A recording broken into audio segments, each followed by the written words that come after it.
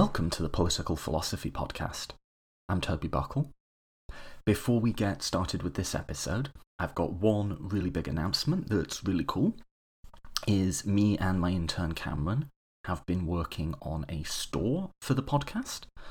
So you can now get Political Philosophy Podcast merchandise, which is kind of cool. Cameron, as you may know, redesigned my logo, so it's still the little sprouting plant, but it's like really nicely artsy, like cell designed. And you can now get that on coffee cups, t-shirts, and a hoodie, a sweater. So this is really cool. I'm doing it through a company called Teespring, and the essential idea is that they're going to take care of all of the fulfillment and like shipping or whatever. So you can just order it there. They take care of all of that. And, we sort of split the money. They're doing the fulfillment and I'm giving them the customers and the logo. So that's just a really nice way that if people want products from the podcast, they can now get them. I've had a look at some of their stuff. It all seems good and high quality and so on. We've started with quite just a minimal range. There's some apparel and a coffee cup with the podcast sort of logo on it. I'm going to be adding more lines as we go through.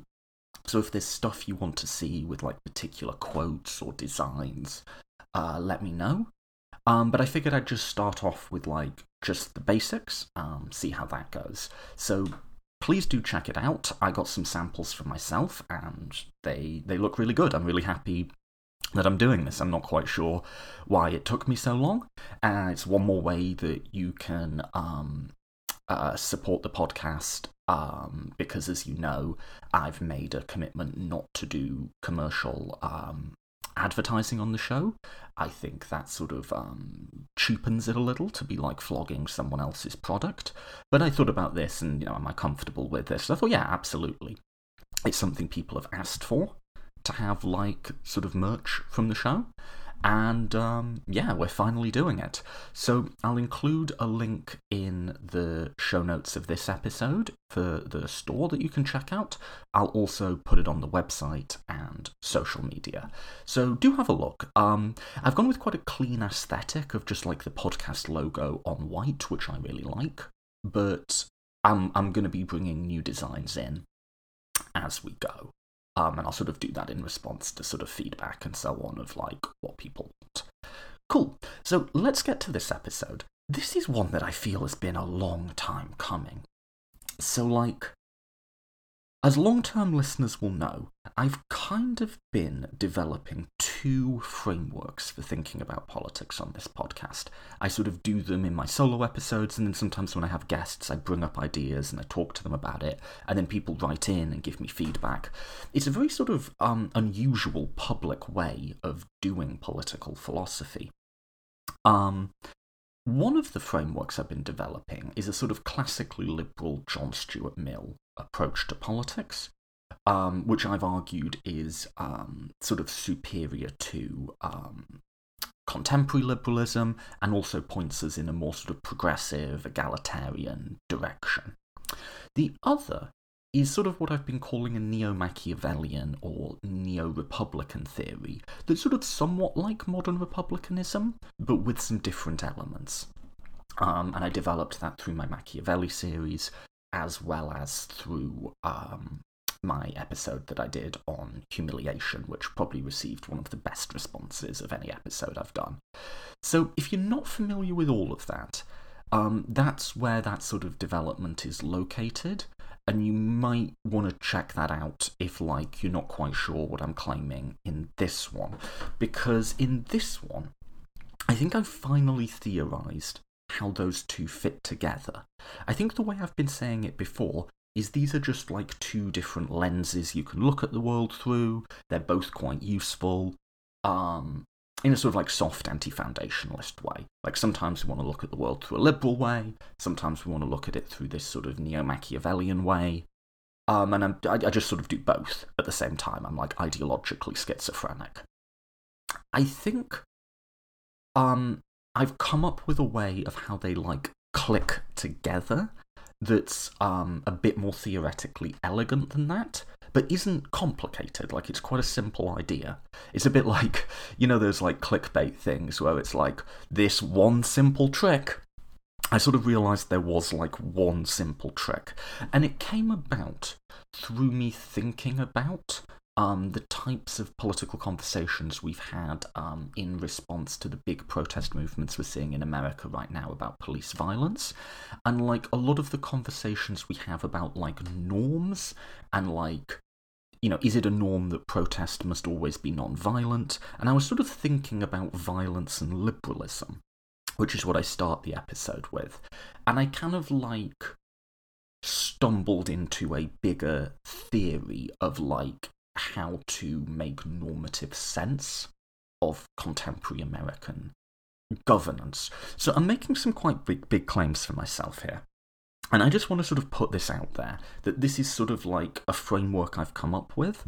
I'm sure other people have done something like this, but I think the exact formulation as I put it here is something that's original to me. I'm happy to be corrected if there's someone I'm forgetting. And in general, I would love your feedback on this one. One note I'll just make before I go in is I discuss the violence a lot in this and argue for a set of norms that might be quite different to what a traditional liberalism might seem to imply. I want to be clear, maybe just for legal purposes, if nothing else. I am not encouraging anyone to commit violence, right? And in general, I think when you look at the protests now, they're almost uniformly non-violent, and that seems to be the right thing to do at this current moment, and that seems to be sort of where we're at and what's working. So it's not like a specific commentary on that, much less me advocating people go out and do anything. It's more a critical evaluation of the ways that we talk about the norms we have in this society, governing political discourse and political disagreement. What are sort of the relevant standards that we sort of want all parties to agree to? And it's sort of a critical reflection on that, and my lead into that critical reflection is a series of reflections on violence. But I want you to understand this is more of a big picture conversation. Please no one listen to this and like go out and like loot a store or something. That's not really what I'm saying here. With all that said, I do arrive from a very, very conventional starting point. My starting point in this argument is the fundamental principles of like economic theory and a very classical liberalism. From like a very conventional starting point, I end up at something a bit different and maybe unique. I'm not sure. I'm not as widely read as some of the political theorists who listen to this. So please do give me your feedback on that one. So that's sort of what I'm trying to do in this one, is sort of think generally about norms, and in doing so, I think I come to a conclusion about how my variant of liberalism and my variant of republicanism click together in a way that's much more theoretically elegant than just sort of, they're two different lenses type of approach. So, let's get straight to it. This is a solo episode, one-parter, called Liberalism, Republicanism, and Violence.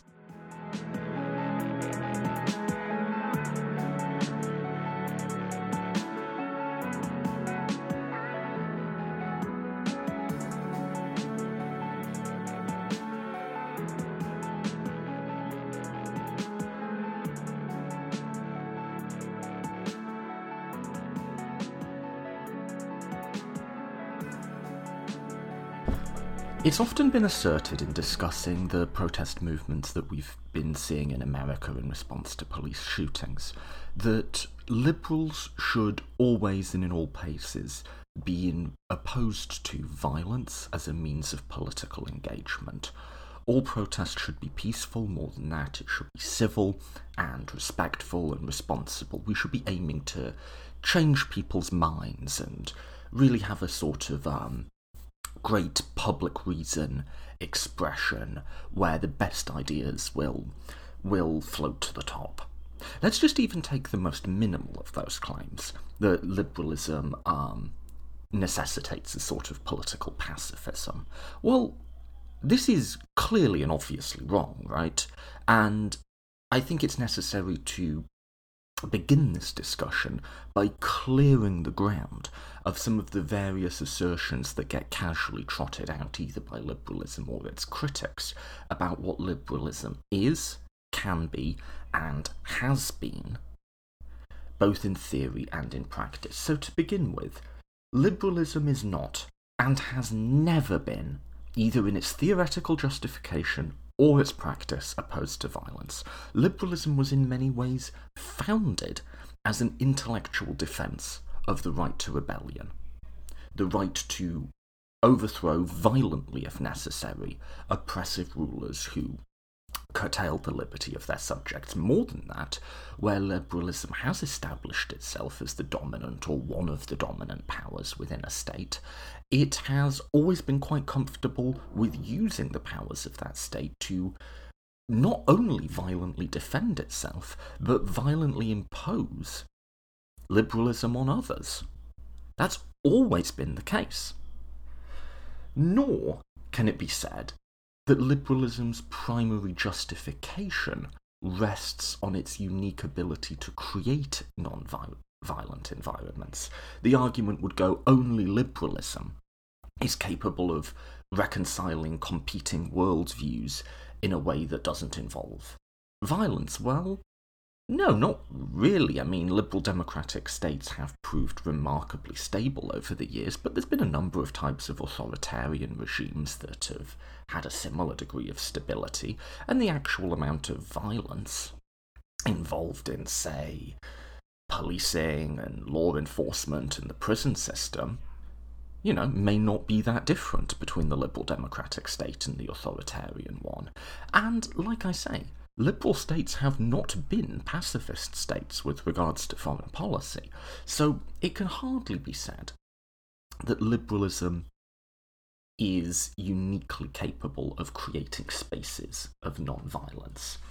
More than that, there seems to be this idea, somewhat murky, within liberalism, or within a sort of faux libertarian liberalism, that there's a clear dichotomy between conversation and free speech on the one hand, and violence on the other. That dichotomy cannot be maintained in the face of history. Yes, there are types of conversations that are purely conversations and don't involve violence, and yes, there is just straight-up violence, but actually, most of the time, what's happening in political contestation is a little bit of both. You saw that exactly with the protest movement that I referenced, where it was a bit of both. I think it's overwhelmingly peaceful now, but there was some violence going into it. There's lots of situations that involve a mixture of the two. There's a number of ways we can structure a speech. You can have academic speech, podcast speech, casual speech. These are all sort of different languages we talk politically. You can have different institutions for framing that speech. And then even when it comes to violence, violence tends to be regulated, at least at a subconscious level, by sort of rules. If you step outside a bar to fight another dude, there's a shared agreement about what's going to happen there and what winning that encounter would look like. Same with wars. I said in my Ideologies of the Ancient series, if one army just deploys Napoleonic style on a field and the other goes and hides in the jungle, not much really happens there. There needs to be some sort of shared understanding about what's happening there. So the idea that speech is ordered and sort of civil and regulated and violence is essentially lawless is completely wrong. And there's many situations that involve both speech and violence. There's a huge middle ground to that spectrum there as well.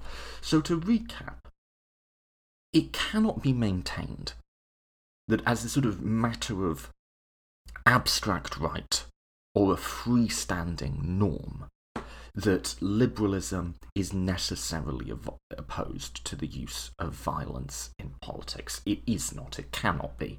Nor can it be liberalism's justification that it is uniquely capable of preventing violence. Nor can liberalism offer us a cheap and easy distinction between free speech on the one hand, and violence on the other. That's a huge, messy, sort of sprawling Venn diagram there. So, now that we've sort of cleared out the deadwood, as it were, I think the question becomes, so what is going on? Or what is the sort of most defensible case for these sorts of norms of political engagement? You know, non-violence, but also like respect, civility, open-mindedness. These sorts of norms that liberals are often attempting to impose on political contestation. And I want to make a separation here between arguments about norms and arguments about efficacy. So, simply to take the case of politically motivated rioting, you could say, well, look, I just feel like it's not going to achieve what people think it's going to achieve, this will lead to a backlash, it's actually harming your cause to do it. That's one set of arguments, right? On the other hand, you could make a pro-efficacy case. You could say these riots have actually highlighted it in our national attention, have sort of served as like an accelerant that's led the protest movement to get the exposure that it's needed, and now it's really making an impact. You can see a lot of laws are changing, a lot of things are changing. So those are efficacy arguments. There's another set of arguments, which is simply that irrespective of efficacy, this is still something that we shouldn't be doing. As a general principle, this shouldn't be how we conduct political engagement.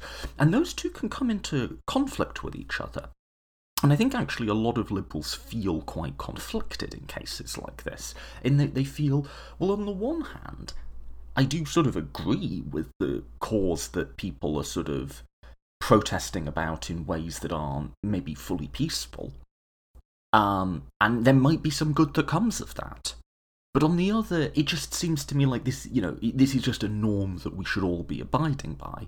So there might be a case between, a contradiction there between the specific case and a sort of more general principle. I'll come back to efficacy, but actually I just want to focus on the general principle side of things, because to say you're conflicted is to acknowledge that there's sort of two different things happening there, right? I want to focus on norms.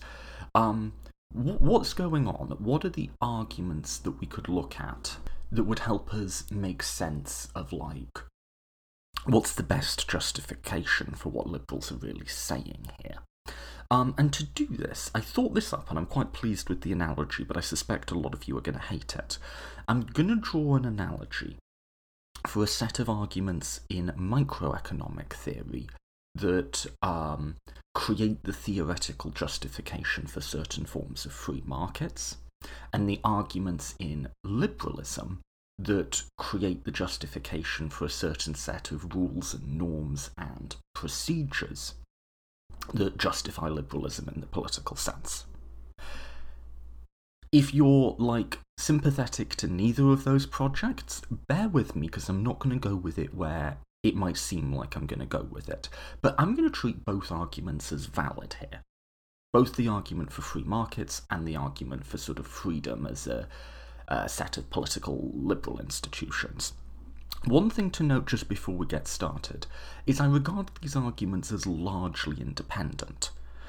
You could have both, or you could have one without the other. So you could have a state that isn't particularly free in terms of it's not politically liberal, but it does have free markets. You can have capitalism under authoritarianism, right? And conversely, you can have a state whose politics is regulated by liberal rules and norms, but has a much more, like, social democratic type of economy. And you could see examples of both of those states around the world. So you can have neither, you can have both, and you can have one without the other. These are parallel arguments in terms of implementing them. I'm just going to draw attention to a potential analogy between the way these arguments are structured that I think is quite illuminating.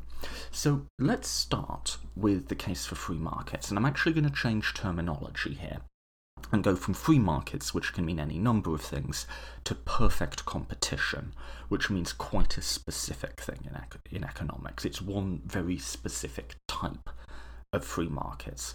And this is kind of the centre of the bullseye for what classical economic theory thinks a market should look like. There's this idea, it gets called the first fundamental welfare theorem in economics, which sort of essentially says, under these conditions, the market that will result is actually quite limited. It doesn't even say produce the best outcome. It says it meets certain efficiency criterions. It will be Pareto efficient.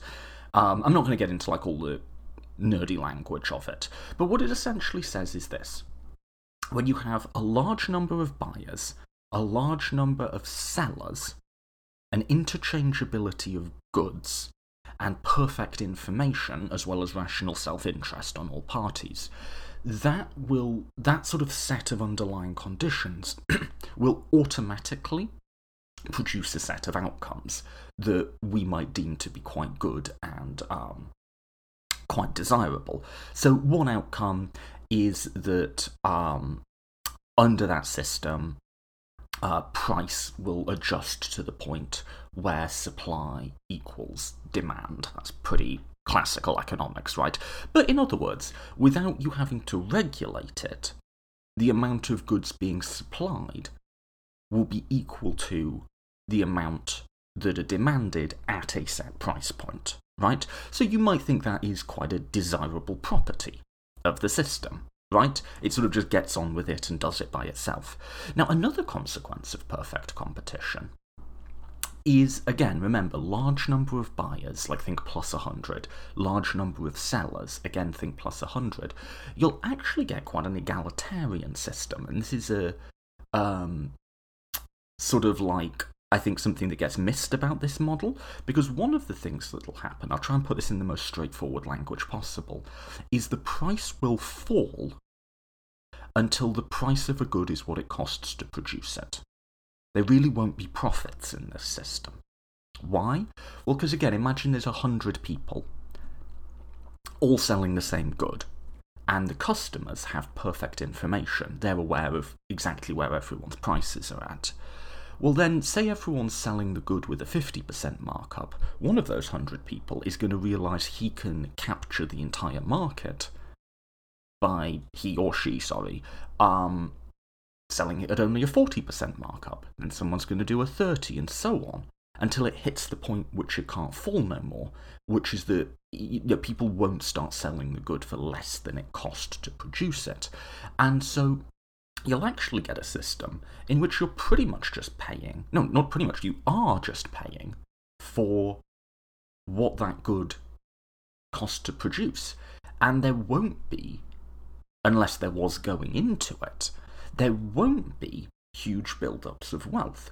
So we often say capitalism naturally produces a sort of huge concentrations of wealth and inequality. But under this model of what capitalism's supposed to do, it would do the exact opposite. It would be quite an egalitarian system in many ways. And so the metaphor I'll use is if you've got a machine that produces certain outcomes or things, right, and there's a number of dials on it, when you set those dials a specific way, you'll get this outcome. So, you have a large number of buyers, large number of sellers, rational self-interest, perfect information, comparable goods, something like that, right? If there's any economists on here who want to absolutely, go into the real details of what I'm saying, that's not really the point I'm driving at. So it's sort of an if-then argument. And I think it's correct, actually. From what we know, when the conditions of perfect competition are met, the outcomes that are predicted in this model are realised, or at least partially realised. The question then would be, well, okay, but how often are the conditions of perfect information actually met in the real world? And I think the overall consensus amongst almost all economists is somewhere between almost never and absolutely never. But I'll get back to that point. But that's a way of sort of thinking about it. Let's move on to an analogous thing with liberalism. Now, instead of the economy and the production and distribution of goods. Instead, we're going to look at how we might structure and regulate discussion and the production of ideas. And again, you might imagine we have a number of sort of dials that we can turn. What's sort of going to be the optimal setting of dials that'll produce good decision making? And good decision making I don't take as like brilliant on itself, but in a societal sense, if you have good collective decision making, that's presumably going to lead to like just good welfare outcomes for the community, right? So all of this is just a consequentialist argument. So what are the various dials we could have? We could have how constrained or regulated is speech. We could have the sort of level of education. We could have levels of power, concentrations of power, stuff like that. Degrees of inequality, I think. And so liberalism in the political sense, and I'll just call it political liberalism, following rules. I think liberalism is more expansive than that, and liberalism can have things to say about who we are and how we should live our lives and so on. I'm just, for the sake of this argument, going to just isolate the political component of liberalism, capital P political collective decision making. And the argument for that sort of liberalism, I think at its best is quite analogous to the argument for perfect competition. It's something like this. If you set all these dials a specific way, that'll produce a sort of optimal conditions for collective decision making. And with the dials set that way, you would expect the system to naturally is maybe a bit of a dangerous word here, but sort of automatically start engaging in collective decision making in a way that's more likely to lead to truth. I say more likely. Liberalism is not foolproof, right? But what are those dials? I think freedom of speech, freedom of information, the ability to receive information from a wide variety of sources. I would say like quite high levels of education amongst all the people within the political system. They need to not just be able to freely speak and freely access information, they also need to sort of have the equipment to critically evaluate it. So I'd say quite high levels of education. Limited and accountable power.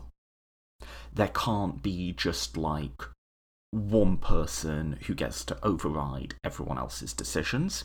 And I would say limited and accountable power applies at least a rough equality. Doesn't have to be perfect, but like really extreme divergences of wealth, I think just are arbitrary and unaccountable power and are hence illiberal. Another condition, another sort of dial you could turn to set at a particular measure would be the roughly equal ability of all people to participate within collective decision making and to have their voices heard.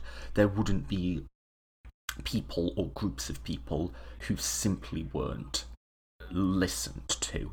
And there's a pretty good liberal defence of that from Mill in terms of like different groups in society will bring different knowledge and experience to the table, and trying to like listen to them all together is likely to lead to sort of wiser decisions. And then finally, where is the dial set for like violence under that? Probably pretty down to zero, right? You would use violence to like defend that system from external threats, but within that system, violence wouldn't be a tool that was used. And then the claim would go something like this. When all of those dials are set that way, collective decision-making is much more likely to be truth-seeking, and as a result, is much more likely to deliver certain goods that we might care about, like welfare or freedom or flourishing or autonomy, to the sort of people subject to that collective decision making.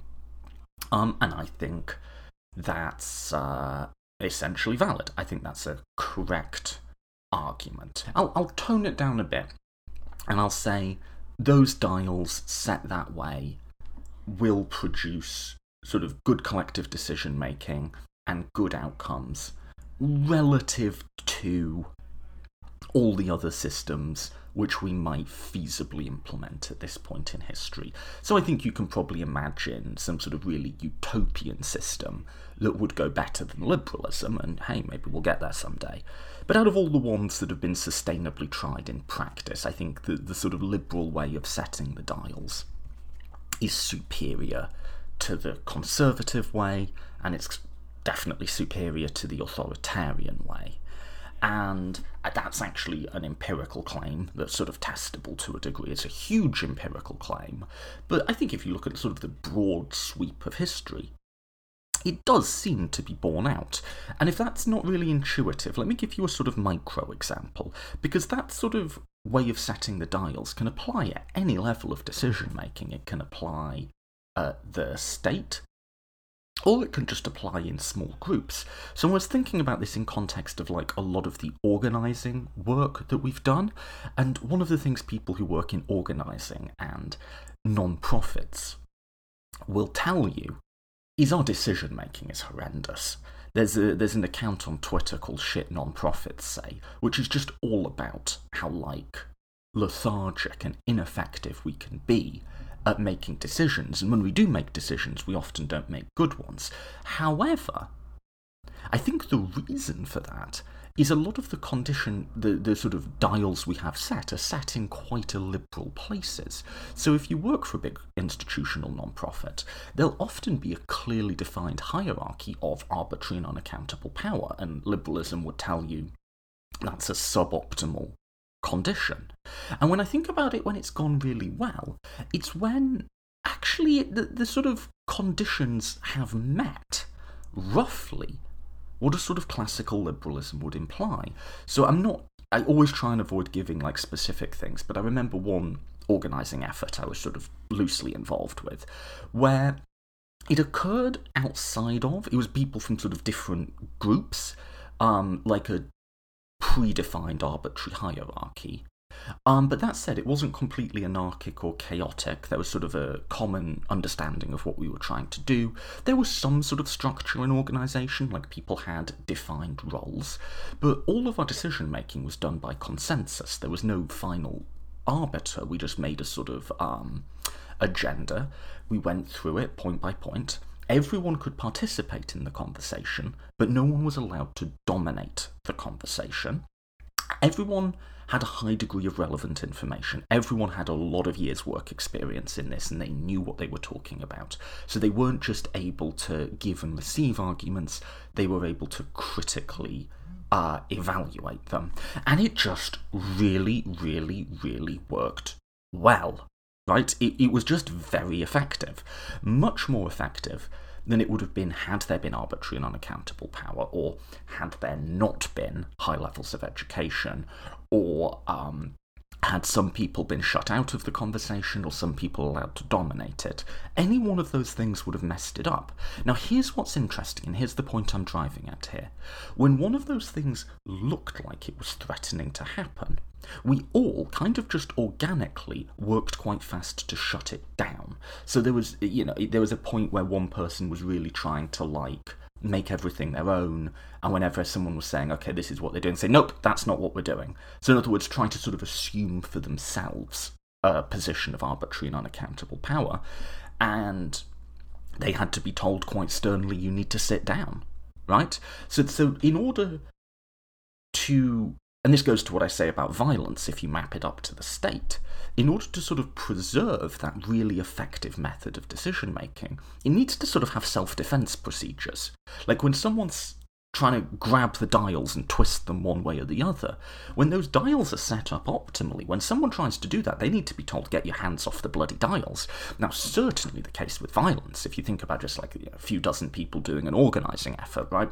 If someone had started saying, you'll do as I say, or, I'm going to come round to your house and beat you up, that person would have been, to put it mildly, a threat to the continuing efficacy of that decision-making procedure, and they would have to be reminded quite forcefully that they can't do that, right?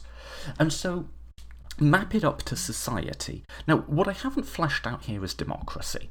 I think the model of liberalism I've explained necessitates some form of democracy, but whether that's sort of, representative or like how it's structured or how many parties they are, I'm not going to go into that here. I think it necessitates some form of democracy, but I'm more just staying on the liberalism side for now.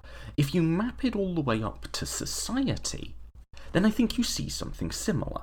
People recognise that liberalism is the best system when all those dials are set a certain way, and when someone tries to rejig one of those dials, or sort of act outside of those norms, liberalism has quite a strong self-defence mechanism, which is necessary for it continuing.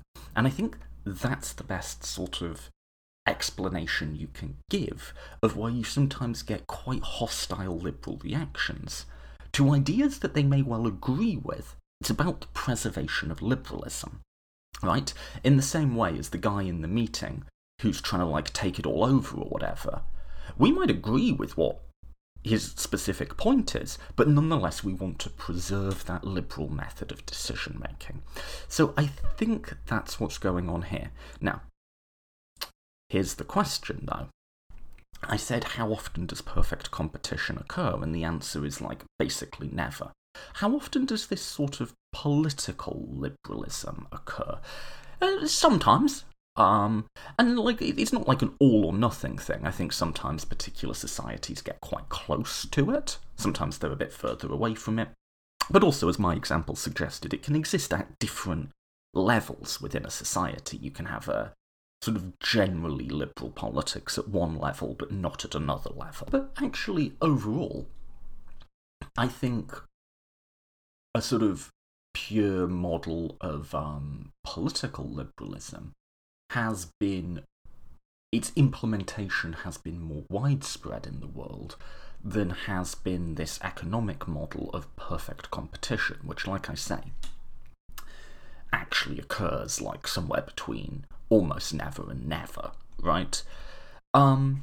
Nonetheless, people have become really attached to this idea of perfect competition. But like I say, I find both of those models valid. And I think both of those claims strike me as true. Now, I can already hear all sorts of like, what about this is coming from, what about this? What about this? Coming from, the more sort of lefty parts of my audience. So let me do exactly what you want and go right back to economic theory. It's exactly where you wanted me to go with this, right? So a lot of people get really obsessed with this idea of like perfect competition because it seems to be a proof that free markets are the best system. However, economic theory then pretty swiftly goes on to say something else, which has much less penetrated our public discourse, which is this. Again, if you were sort of imagine a machine with a series of dials on it, it says, first, when the dials are all set this specific way, the conditions of perfect competition, there will automatically arise a process which will generate, let's just say the best outcomes. Actually, the claim economics makes is a little more modest, but let's just say the best outcomes, right? It then goes on to say, if one of those dials is set differently, the optimal condition of the other dials might also change. Let me say that again. When one of the conditions of perfect competition is not met, the optimal sort of setting for the other conditions may then also change. Let me give you an example to make sense of that. One of the conditions of perfect competition is that there is a large number of suppliers, a large number of like corporations, let's say, all producing the same good. Well, what about if that's not the case in the real world? What if the market for a particular good is captured by a monopoly, or by a small number of firms, right? Well, in that case, getting a sort of optimal outcome, given that that dial is at a non-optimal position, might also be different. So you might then want to start changing the dial on price controls. Under perfect competition, there are no price controls whatsoever. However, under an oligopoly or a monopoly, it might well be optimal to have price controls. And there's two common sense explanations I can give you for why it might be optimal to have price controls there. One is it might be your goal as a policymaker to return the market to a state of perfect competition. In other words, to allow lots of new competitors to come up, or to maybe even aggressively go in and break up these big firms so you once again have a large number of suppliers. Well, doing that will necessarily involve changing the other constraints around perfect competition. You'll need to violate the constraints of perfect competition in order to get back to perfect competition. So you could encourage new firms to enter the marketplace by imposing controls on the monopolist. You could break up the monopolist, which is sort of a violation of this non-interference idea of perfect competition. Or you could sort of like heavily regulate them so it, or give subsidies to people entering the market, all of which would violate the terms of perfect competition. But in other words, if you want to get back to perfect competition, you're going to have to at least temporarily violate the conditions of it. I think that's common sense, right? The other is maybe we don't get back to perfect competition. Say the dial was set at the wrong setting and it just got jammed. Like say a particular market is dominated by two big firms like Apple and Microsoft or something like that, right? And say we can't change that dial. Well, even if we can no longer get back to perfect competition, we still might want to change the other dials to positions different than what they were. So again, take price controls. Assume the market's stuck. Assume that there is two big firms and really nothing. It's just a path dependence thing. Like nothing's going to change that, and it's politically impossible to really do anything about that, which may well be the situation we're in, right? Even accepting that, if you think about, is it optimal to have zero price controls? Will we get the best social outcomes there? Or to have some? And I think overwhelmingly economic theory would say you want to have some. So in the case of like a few big firms dominating a marketplace, immediately one of the price controls they'll bring in is that the firms can't mutually agree on prices. Because if there's only two firms and they say, hey, let's both jack our prices up by 100%, and they sort of have a like bargain, then the sort of customers get screwed and they end up paying way more than what those products are worth, right? So most states will enforce a rule that you can't do that. Now, that rule would be unnecessary under perfect competition, because if there's like 100 different producers, it only takes one of them to undercut the rest, right? But in a duopoly, two big firms, it would be very necessary to have that rule. And more generally, if you think about a monopoly supplier of a really critical drug, so like a pharmaceutical company that might have a monopoly on a particular product for which the demand is highly inelastic, then clearly it might be optimal to go even further than that and actively tell that company you cannot sell above this price. And again, governments often do that with monopoly suppliers, which is merely to say if one of the dials gets stuck at a certain position, a lot of the others will have to change too. So, in light of that theoretical discussion, let's ask this question. What's wrong with the sort of hardcore libertarian claim that government intervening in the economy, the government attempting to regulate or set prices, will always be destructive and lead to a suboptimal outcome, or just like a less good outcome than what was happening before? What's wrong with that claim? Well, specifically, that claim would be true under perfect competition, but untrue in any other sort of economic model. So like, or not necessarily true under another economic model. So the idea that like actively setting prices will always produce bad outcomes is true under perfect competition. It is not true under a monopoly market, right? And so I want to try and get really clear here about what the libertarian is getting wrong. Now, we can debate how sincere, the libertarians claim here is? Is it really based on, a belief in economic theory, or is it more about protecting established power? I think that's an open question. But let's take the libertarians' claim as sincere. Let's say they really believe this, right? What are they getting wrong? How do we combat that at face value? And I've tried to get this as specific as I can because I think something very analogous is happening with liberalism. The libertarian is attempting to enforce rules on the non-ideal reality as if it were ideal. Let me say that again.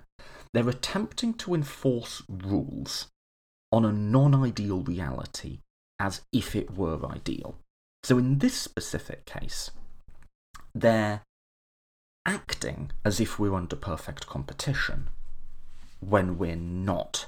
And again, if all the dials are set a particular way for perfect competition, then moving one of those dials, so say more price controls, would be bad. However, if some of the dials are already way off and possibly stuck at positions that are suboptimal, then the position of those other dials may well, and in fact likely will, also want to change. So I think something like that is true of what's happening with liberalism, and why I both understand the sort of impetus behind these sort of quite tight regulations or norms, I guess, that they want to impose on how speech should work and how it should be non-violent and civil and respectful and so on, but also I think they're making a pretty big theoretical mistake in the same way that the libertarian is. So, concretely, when all of the conditions or sort of positions on the dial for political liberalism are met, you want to leave them that way and respond quite aggressively to people who want to start changing them. So if you think about the small-scale example I give you, where we did have this group of people who was actually really effectively making collective decisions, like we were doing it really well, and someone comes along and sort of wants to say, well, I'm just going to be in charge of all this now, that person needs to get shut down. If someone came in threatening violence, that person needs to be shut down, right? So in a situation which is, I won't even say perfectly liberal, I'll say sufficiently liberal, you want to leave the dials alone, and you want to let the process run. That's true of a small group, and I think that's probably true of like a state or a larger political community as well. But if only some of those dials are set at a sort of sufficiently liberal position, and some of them are set at quite different positions, and perhaps even some of them have got locked and stuck in at different positions, the others might have to change too. Now, that's obviously intuitive in practice when you think about the history I mentioned, that liberalism has always been okay with violence, right? And you can see that, you can make sense of that with thinking about it this way, right? Because if you are not in a liberal position to begin with, the mechanisms through which you get to liberalism might involve doing things that would violate how you would behave under liberalism once you got it, right? So, if you're already living under very strong authoritarianism, violence might be necessary to overturn that. Liberalism has always had a sort of right of insurrection in it, right? So under purer liberalism, no liberal has ever pretended that this sort of liberal method of free speech and exchange of ideas and so on is like in and of itself sufficient to bring about liberalism, because it's not possible under like a sort of totalitarian regime. You just can't do it. They won't let you have this free speech and free exchange of ideas, right? Liberalism is an optimal way of doing things once all of the conditions are met, right? What about, though, and this is the under-theorized case, I think, what about instead of imagining a dichotomy between, hard liberalism or fully liberal and complete illiberalism, complete tyranny or authoritarianism or totalitarianism. What about imagining a state of quasi-liberalism? So some of the dials are sort of set at the right liberal position, but some aren't. Now, this is where I feel like economics maybe, and this is why I've used the economics analogy, economics maybe has a better handle on this than liberalism does. Because in economics, if you say, okay, all the dials are set this way, what does that look like? What are we going to get? Let's say, oh, that's perfect competition, this is what you're going to get. You say, okay, now I'm going to take this one dial, the number of firms, and I'm going to just dial that right down to 1. What does that do? And they'll say, oh, that's a monopoly. This is what it looks like, this is what it does, and, oh yeah, by the way, we might want to change some of these other dials in order to get an optimal social outcome. Or what about this perfect information dial? What if we turn that off? And they'll say, oh, that's decision-making under uncertainty. Here's the model, here's what it looks like. Liberalism, I feel like, tends to assume a binary here. Whereas what about, let us just say, we have freedom of speech, everyone can access different opinions, but there is arbitrary and unaccountable power. There is unequal access to being able to speak your mind, and there are large inequalities of wealth. Well, what would you call that? I'd sort of call that quasi-liberalism, right? And so, like, what's the model there? What does that look like? And where do the other dials have to go? Right? And let's just ask yourself this question. Is America more accurately described as a fully liberal or even sort of sufficiently liberal state? Or is it described as an authoritarian state? Or is it described as a quasi-liberal state? Well, using the model I've just put out, it's quasi-liberal, right? There are some of those dials that are sort of approximating what liberalism should be. And then there are some that are way frickin' off. Like, it's not just like, you know, there's always going to be a bit of unaccountable power, even in the sort of, you know, best democracies that we might look at along these measures. But you might say they're still sufficiently liberal. There's still enough constraints around that power that this sort of idealised liberal decision-making can sort of take hold, right? America, that's not true. We do have free speech. We do have a very open ideas environment where everyone can go out and access all sorts of different points of view. We do have rights of political participation, but they're distributed unevenly. We do have, in some senses, quite well-defined personal liberties, but not in others. We do have very good educational institutions, but again, access to them is distributed unevenly. And we do have very heavy systems of arbitrary and unaccountable power. Indeed, I think it's okay to use like Republican language here and say systems of violent domination. You know, we live in a country where the police kill 1,300 people a year, sometimes under just obvious homicides. And nothing really ever happens about it. Well, if that isn't arbitrary and unaccountable power, yeah, what is? Right? Like, and this is one where I think the Liberal and the Republican can find common cause. You can call it arbitrary and unaccountable power, you can call it domination, but we both agree it shouldn't be happening, right? The way the police are allowed to operate is a sort of, yes, it's to do with racism, yes, you can express it in terms of domination and unfairness, but it is also profoundly illiberal, right?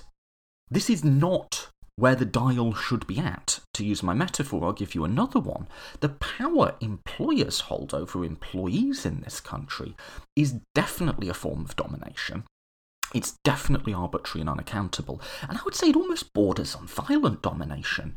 Like, if you can, at a whim, not just cut off someone's economic means of support, but cut off their ability to get healthcare, which they might be depending on for their life, or their child might be, that's pretty close to violent domination, right? Now, I know there's sort of nuances and complexities to that, and there's, you know, public programs for healthcare, and there's different systems in place, and it's not as if employee healthcare is all that great anyway. But overall, big picture, that is definitely arbitrary and unaccountable power, which is necessarily illiberal, right?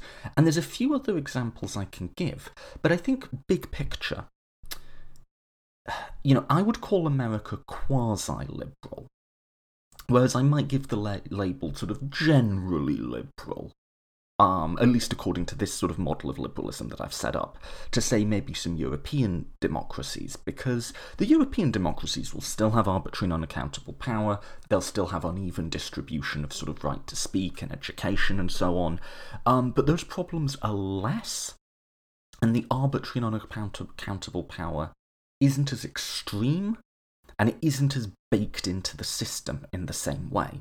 So, I think in a sufficiently liberal state, you could still have a local mob boss who exercised a certain amount of violent domination. But, that's something. There are law enforcement mechanisms of dealing with that, and, once it was dealt with, it would be gone, right? And there's always going to be stuff like that. Whereas in America, it is structurally woven in to the whole system, right? But nor, I think, reasonably could you call America an authoritarian state. I can still get on this microphone and say more or less whatever I want, right? Anyone can hop on the internet and access whatever ideas we want, and there still is meaningful, albeit curtailed, democracy, as well as a lot of public discussion and public reason and so on. So I think it's best to say America's quasi-liberal. It meets it under some conditions, and it doesn't meet it under others. So the question becomes, economics handles this very well. Economics, you say, okay, all the conditions of perfect competition are met. Oh, cool, great. This is what will happen, and these are the sorts of norms that you'll need to preserve it, i.e. just keep the dials where they are. Okay, let's say the dial for number of firms drops to 1. Oh, cool, that's a monopoly.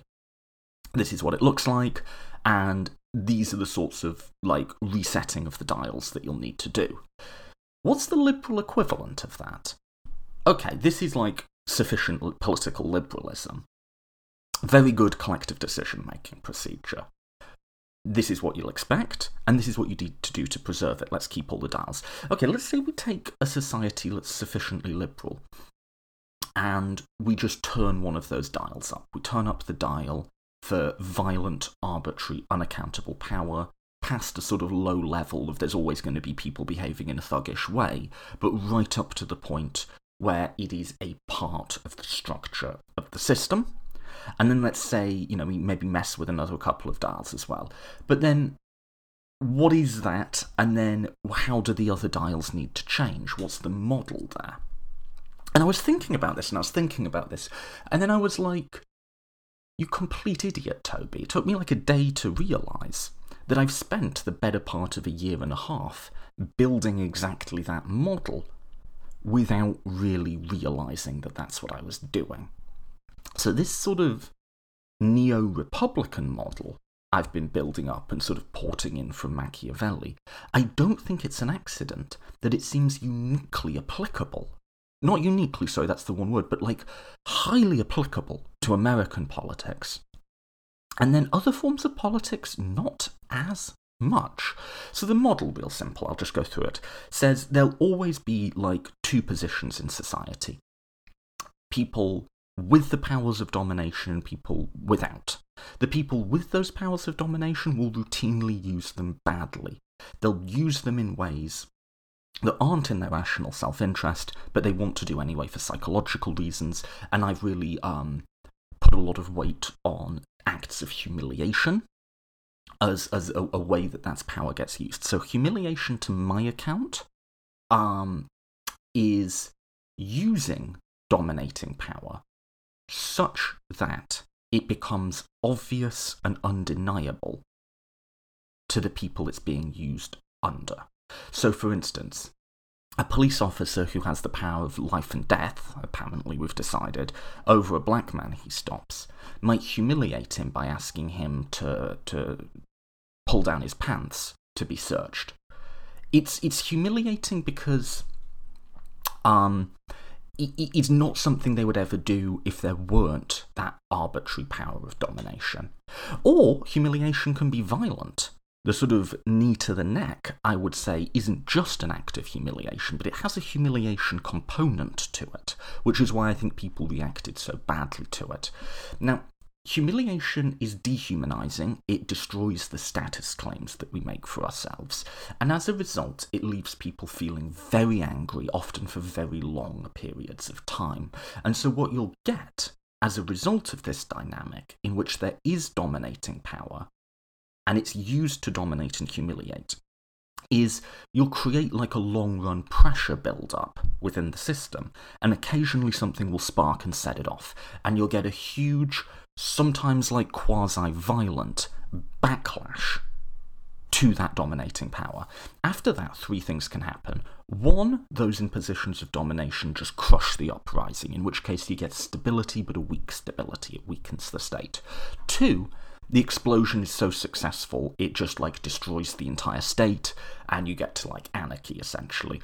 Or three, something in between those two happens.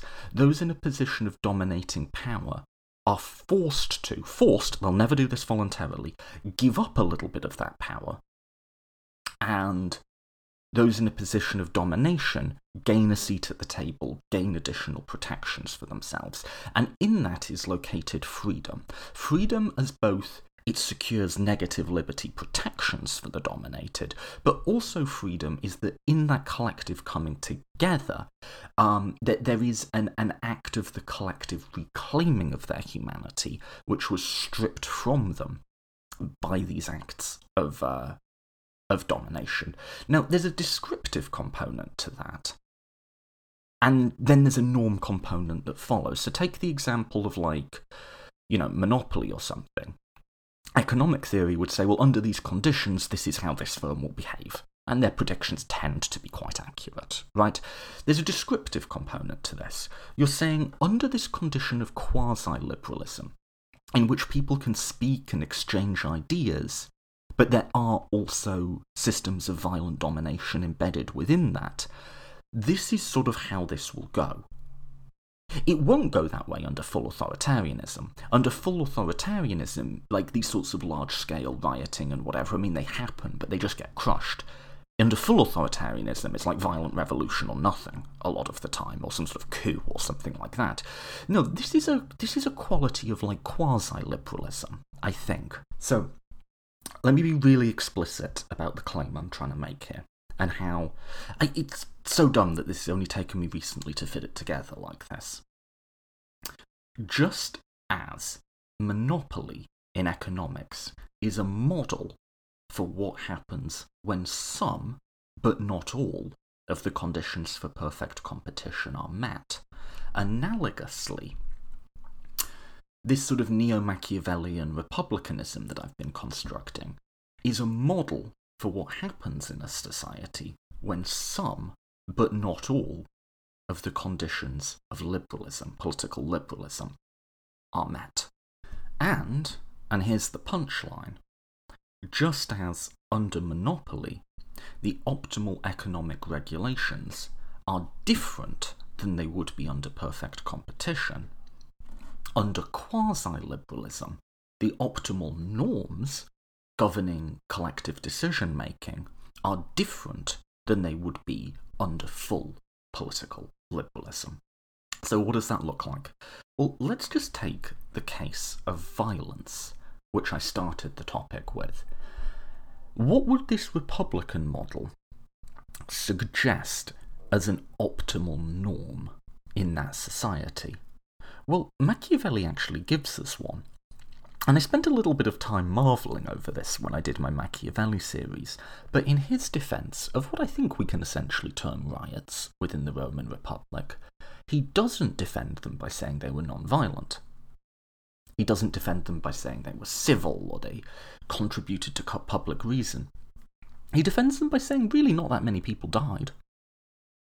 That's his standard. And I think that really is the sort of norm that falls out of thinking about this Republican model. Again, one of the dials has gone way up, like the violent domination one, so some of the others are going to need to be adjusted as well.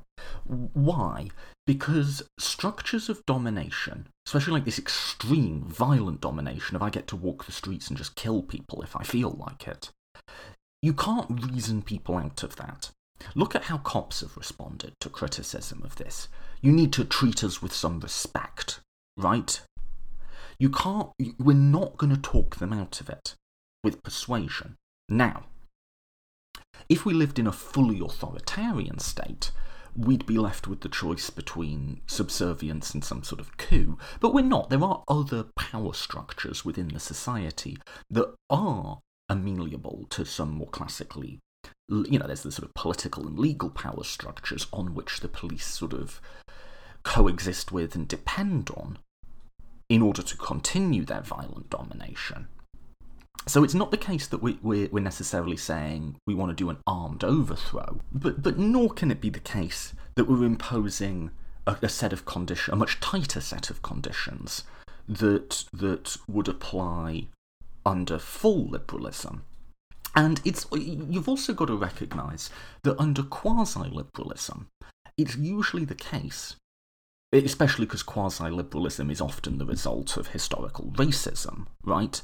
As it is in the United States, it's often the case that even the sort of avenues of change through liberal means are highly unevenly distributed.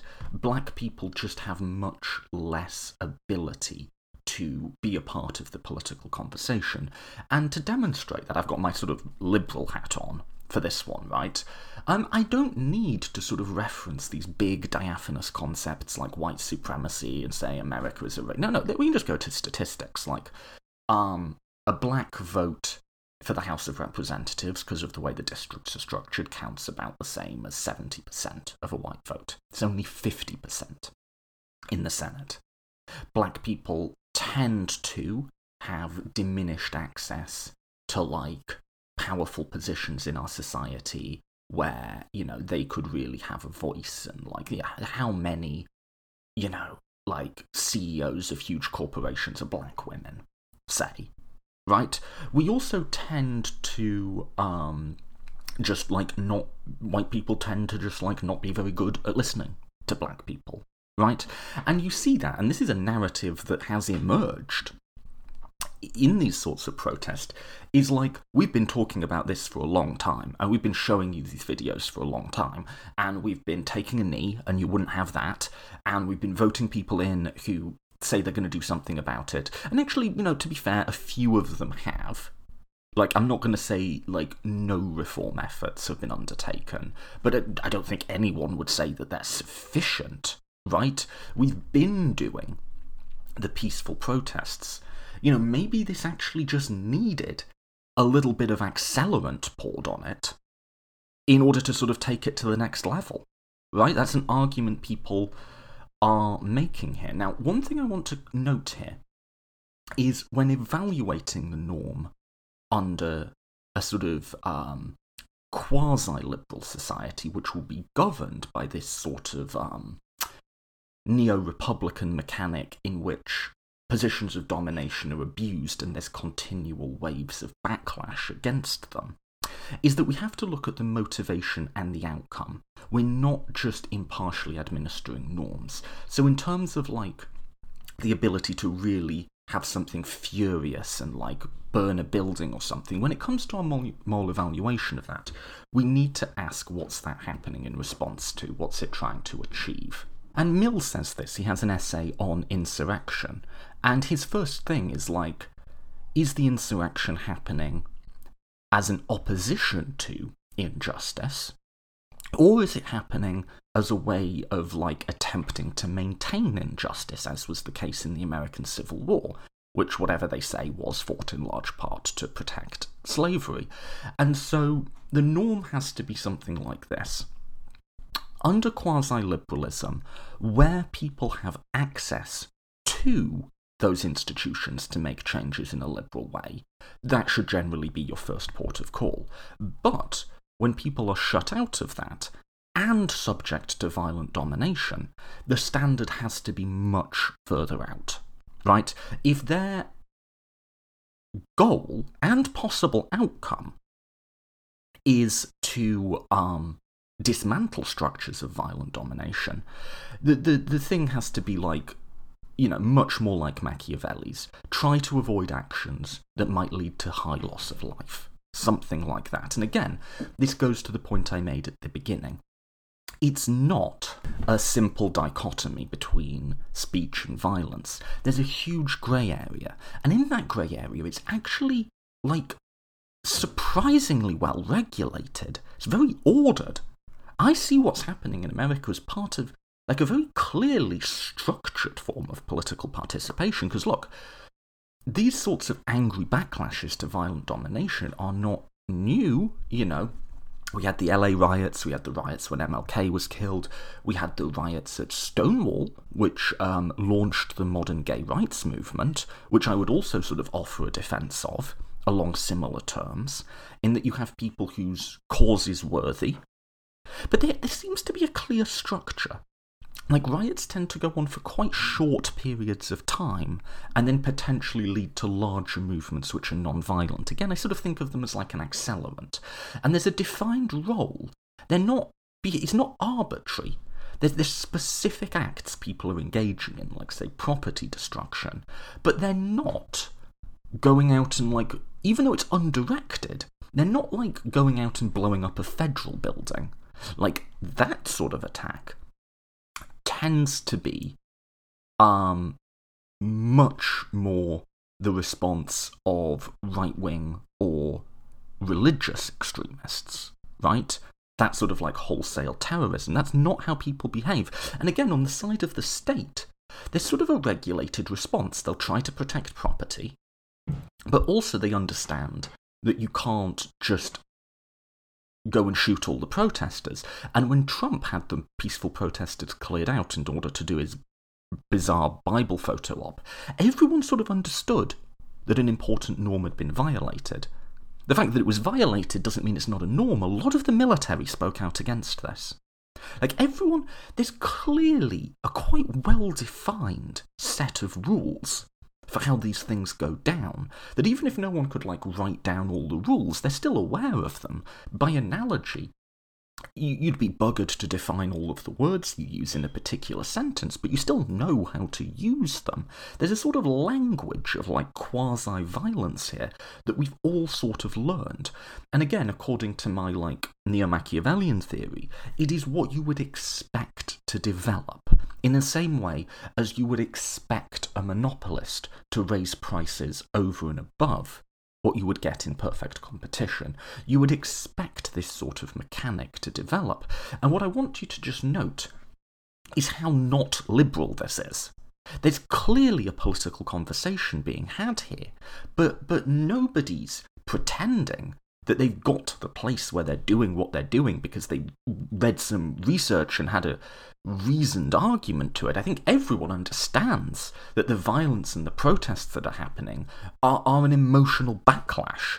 It's coming from a place of emotion, not reason, surely. There's been this pressure build up over time, but it wasn't like a planning committee got down and said, okay, we've studied the circumstances and our liberal decision-making tells us now it's time to have a protest. And even having a protest, like, what are you doing? You get a whole load of people together in one place and you shout stuff, and as a result you expect public policy to change? Well, what's the logical connection between those things? It's like swatting a fly and thinking your photocopying is going to get done. And yet public policy is changing. You know, a lot of cities are doing really big reviews of their police department rules. I just saw, for instance, like, NASCAR said you'll no longer be allowed in with the Confederate flag, which I imagine is kind of a thing at NASCAR.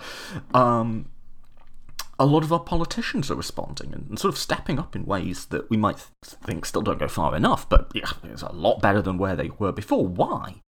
No one pretends this is anything about liberal discussion or argument, right? No one pretends it's anything to do with that. You know, Bill de Blasio today, New York mayor, has been, we're going to unveil this, we're going to do that. Whereas just the week before he was defending the police. There is absolutely no pretense where he comes out and says, well, I thought I was defending the police for these reasons, but now I've been made aware of this research and this scholarship on this, and I've heard some really persuasive arguments, and this is exactly how I've changed my mind and why. No. He's responding because he's under pressure, and because he understands that something is happening here. There's some force that's being exercised on him that's hard to really, cash out and explain here, right? It's not like a voting coalition's been mobilised against him. This might translate to that. But it's not even about that. It's not about the evidence or the argument. This is a way we've found of managing, and I say managing, political contestation in a society that's partially liberal, but also includes structures of violent domination. This is a form of regulating that. So again, liberalism always says liberalism is the only way you can regulate the profound disagreements between members of society without violence. Well, no, it is a way, right? And under full liberalism, you should be able to regulate most disagreements most of the time without violence. Under quasi-liberalism, we found a way of regulating it that involves, sort of violence. But it still has quite clearly defined limits. And people say, oh, what if the riots get out of control and they start a civil war? And that's a risk. I'm not saying it's not. But, that's basically never happened in American history. And when we did have a civil war, that was a decision made by elites, right? Mobilising popular support behind them. More often, riots have turned into peaceful protests, right?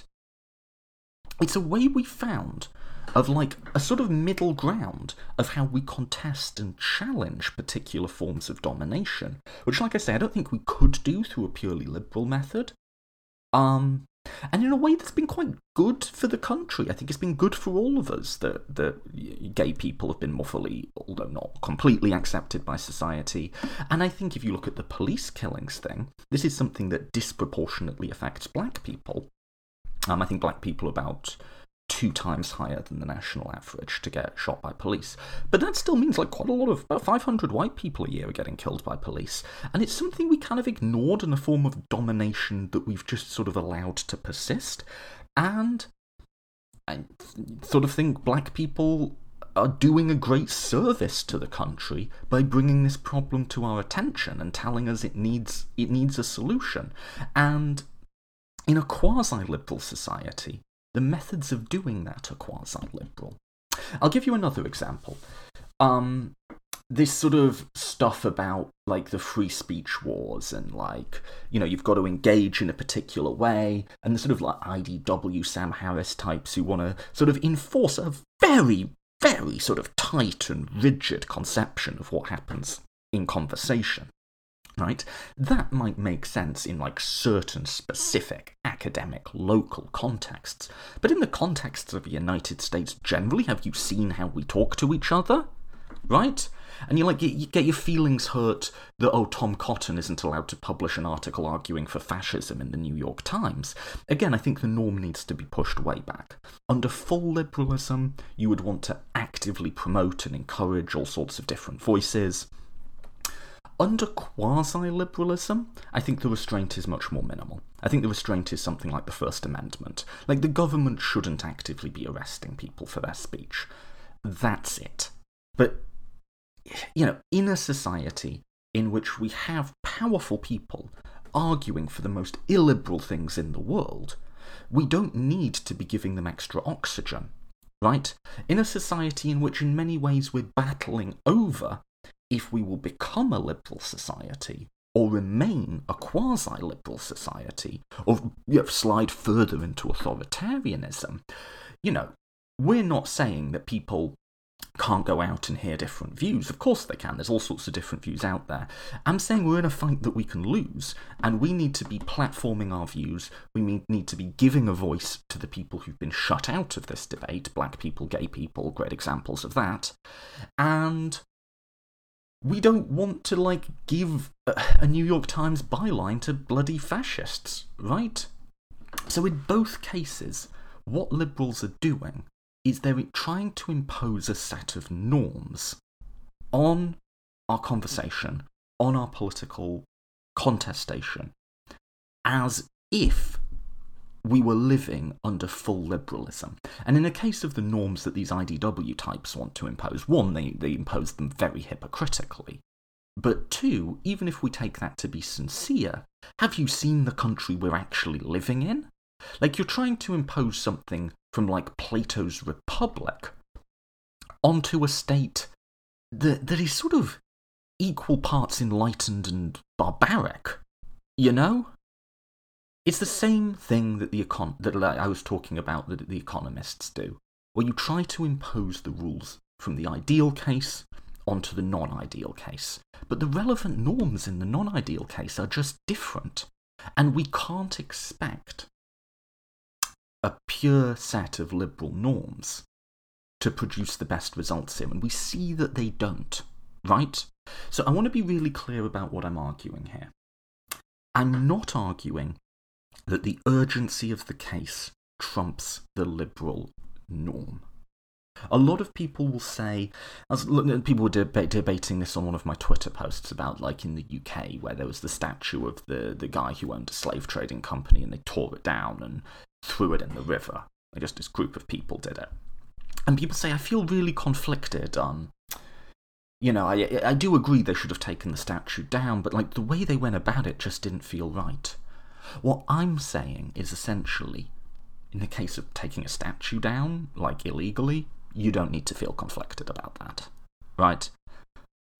You don't need to feel conflicted, right? I'm not saying there's a general norm we have of liberalism, and then there's specific cases that might override that norm. I mean, that might be the case in some circumstances. I'm saying the norm is wrong. The norm has to change, right? And liberals can't be in the position of demanding that everyone conform to the rules of an order that doesn't exist yet. To sort of put it bluntly, we're demanding of the most powerless people in the society that they abide by all the obligations of liberalism without receiving any of the benefits. Just as, conversely, the people in positions of violent domination, or the people supporting them, the political authoritarians in our society, which is at least one of our political parties, right? They're demanding the benefits of political liberalism without observing its obligations. They're saying, we get to have our pieces in the New York Times and talk on college campuses, and yeah, but we're not going to do anything to uphold the other aspects of liberalism. Indeed, we're going to actively undermine them every way we can, right? The norms we have governing our society should reflect that. And to some sense they do. Like I say, with these protests we see, there seems to be a script, and everyone seems to understand when we've gone off script. Now, it's not the only set of norms. Like, fundamental norms in a society are just as contested as policies are, right? So I think there is this vague, like, implicit awareness of this, like, let's just call it Republican set of norms adapted in response to quasi-liberalism. There's a sort of liberal set of norms that's often sort of just getting in its own way and, like, acting as if this is a liberal state when it isn't. And then there's this more traditional set of norms based on a sort of nostalgia for a past, you know, utopia that probably never existed, but a utopia significantly structured by forms of, you know, gender and race and class domination. There's people who want us to get back to that, and you can see that the relevant norm in Trump's head is that, like, black people shouldn't speak out at all ever. That seems to be a genuine principle for the man, right? And so there's different sets of norms that are being proposed, and we sort of have to navigate them. What I'm saying is that liberals should sort of accept this, like, Republican set of norms, because I think it's kind of inevitable that violent domination will be used badly to antagonise and humiliate and dominate the people under it. And I think it's inevitable that, you know, in a state of only quasi-authoritarianism, where people don't have enough power to, like, change it through liberal means, but they're not completely crushed either, that you are going to get these periodic backlashes, and we see it. They're just a common feature of American history, right? So the norm, we should accept that norm, that this is a legitimate form of political engagement that has on balance been very good for the country. Not just the people directly affected, but all of us, I think. This is how political contestation is going to proceed, right?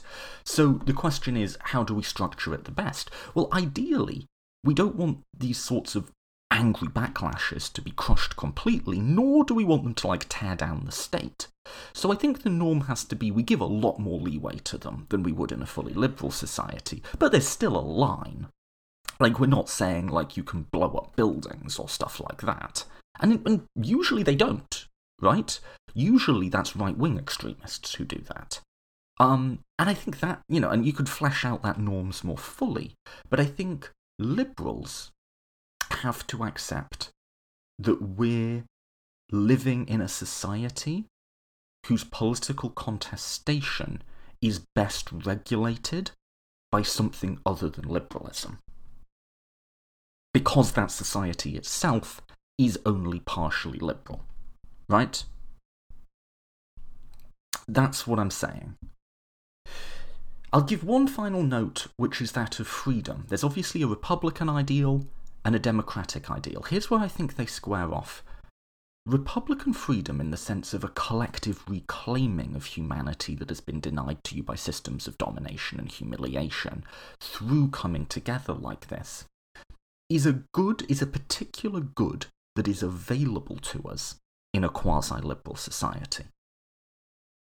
In a fully liberal society, that value would not be necessary because people wouldn't need to reclaim their humanity because it wouldn't have been stripped from them in the first place, right?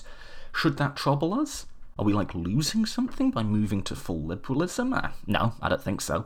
Other forms of freedom, of autonomy, of development, of flourishing will become available in a liberal society where they weren't in a quasi-liberal society, right? And that shouldn't worry us. Freedom has meant different things at different times, and people have had very different felt emotional experiences in the past that are kind of lost to us now. That's the run of human history, right? And to some degree, the society we're in now, we might sort of pursue both at the same time, right? So that's just a note on how I see those two conceptions of freedom going together. I think the question is then, can a liberal be a liberal in a quasi-liberal state, accepting the argument I've run thus far that the optimal norms for political contestation in that state will not be liberal. They'll not be fully liberal, at least. Yeah, I think that's completely easy enough. Take the analogy of economics. Can you be someone who wants to get us to perfect competition while living in the reality of a monopoly provider? Well, yeah, of course, right? Of course. But the way you get to perfect competition isn't by insisting all the dials of perfect competition have to be set exactly where they are.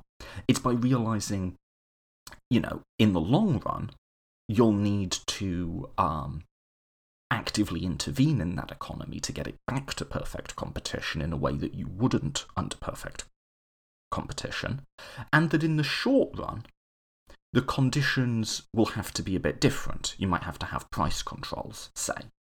Similarly with liberals living in a quasi-liberal state, you can still believe, and I do, that liberalism is the best ultimate outcome and it's the place we're trying to get to, because look, all of what's trying to be achieved here is something liberals should want. We should not want the police to hold this violent, arbitrary, unaccountable power. We should not want workers to be so dominated in our country. We should not want the extreme inequalities of wealth. Now, once we dismantle all of those things, then there will be a conversation to be had with radicals about, do we try and preserve some markets?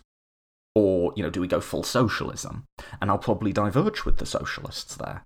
But until then, which is the next generation or two, even in an optimistic scenario, until then we're all on the same team. And historically, big progress has come when liberals and socialists do work together, right? So even if the ultimate end point might be a bit different, we all agree what has to happen next.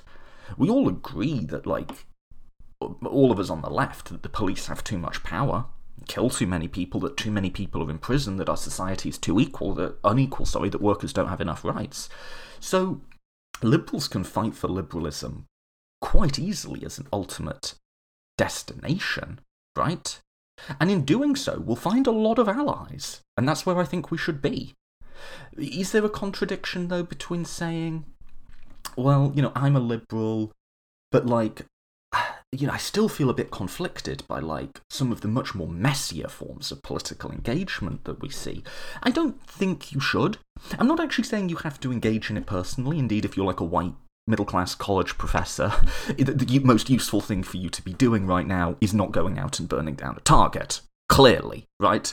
The most useful thing to be doing is exercising a position of, if I can use the word privilege, the comparative privilege you have as someone whose voice is listened to and who does have access to making liberal change in a society. Use that for all of the things I've just talked about. Right? And then just don't feel too conflicted when people who are literally at the other end of a gun, right, who are excluded from our society in so many ways, who are violently dominated, when they colour outside the lines a bit. Colour outside the lines is the wrong one. We need to push the lines out a little. So what I'm arguing, essentially, is a sort of reverse Rawlsianism. Rawls, if you'll remember, sort of imagines liberalism as sort of like the rules of the game that everyone can agree to, and then makes space within their comprehensive worldviews for just enough that the rest of what they believe can be compatible with a liberal order. Now, I think it's telling that in Rawls, liberalism occupies the centre of the sort of thing, the Venn diagram, the bit of the overlapping consensus, right? That's liberalism. What I'm saying is, actually, we live in a society where I think a variety of different groups can form a sort of overlapping consensus around this more Republican set of norms. The Republican set of norms, in other words, right now, at this moment in our history, that's the overlapping consensus. And liberals are not the sort of norm setters. We're the group that has to reconcile those norms with our fundamental, comprehensive moral commitments. So we can still be liberals. And like I say, you can be liberal on a small scale. You can practice liberalism within small groups as much as you can practice it within society. And we can sort of push for liberalism as an ultimate destination.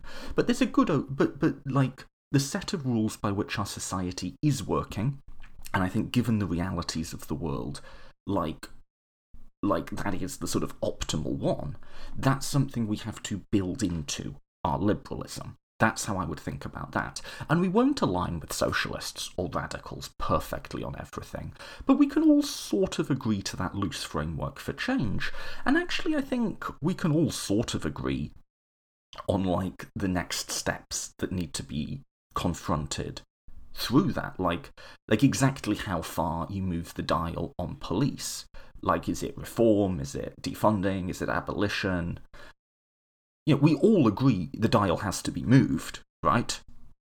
So I think there is a good overlapping consensus on the left, and on the other side there's simply a battle to be won between forces that support an economic form of organisation socialists don't like, that radicals don't like, but also liberals should just see as our enemies because they are profoundly illiberal, right?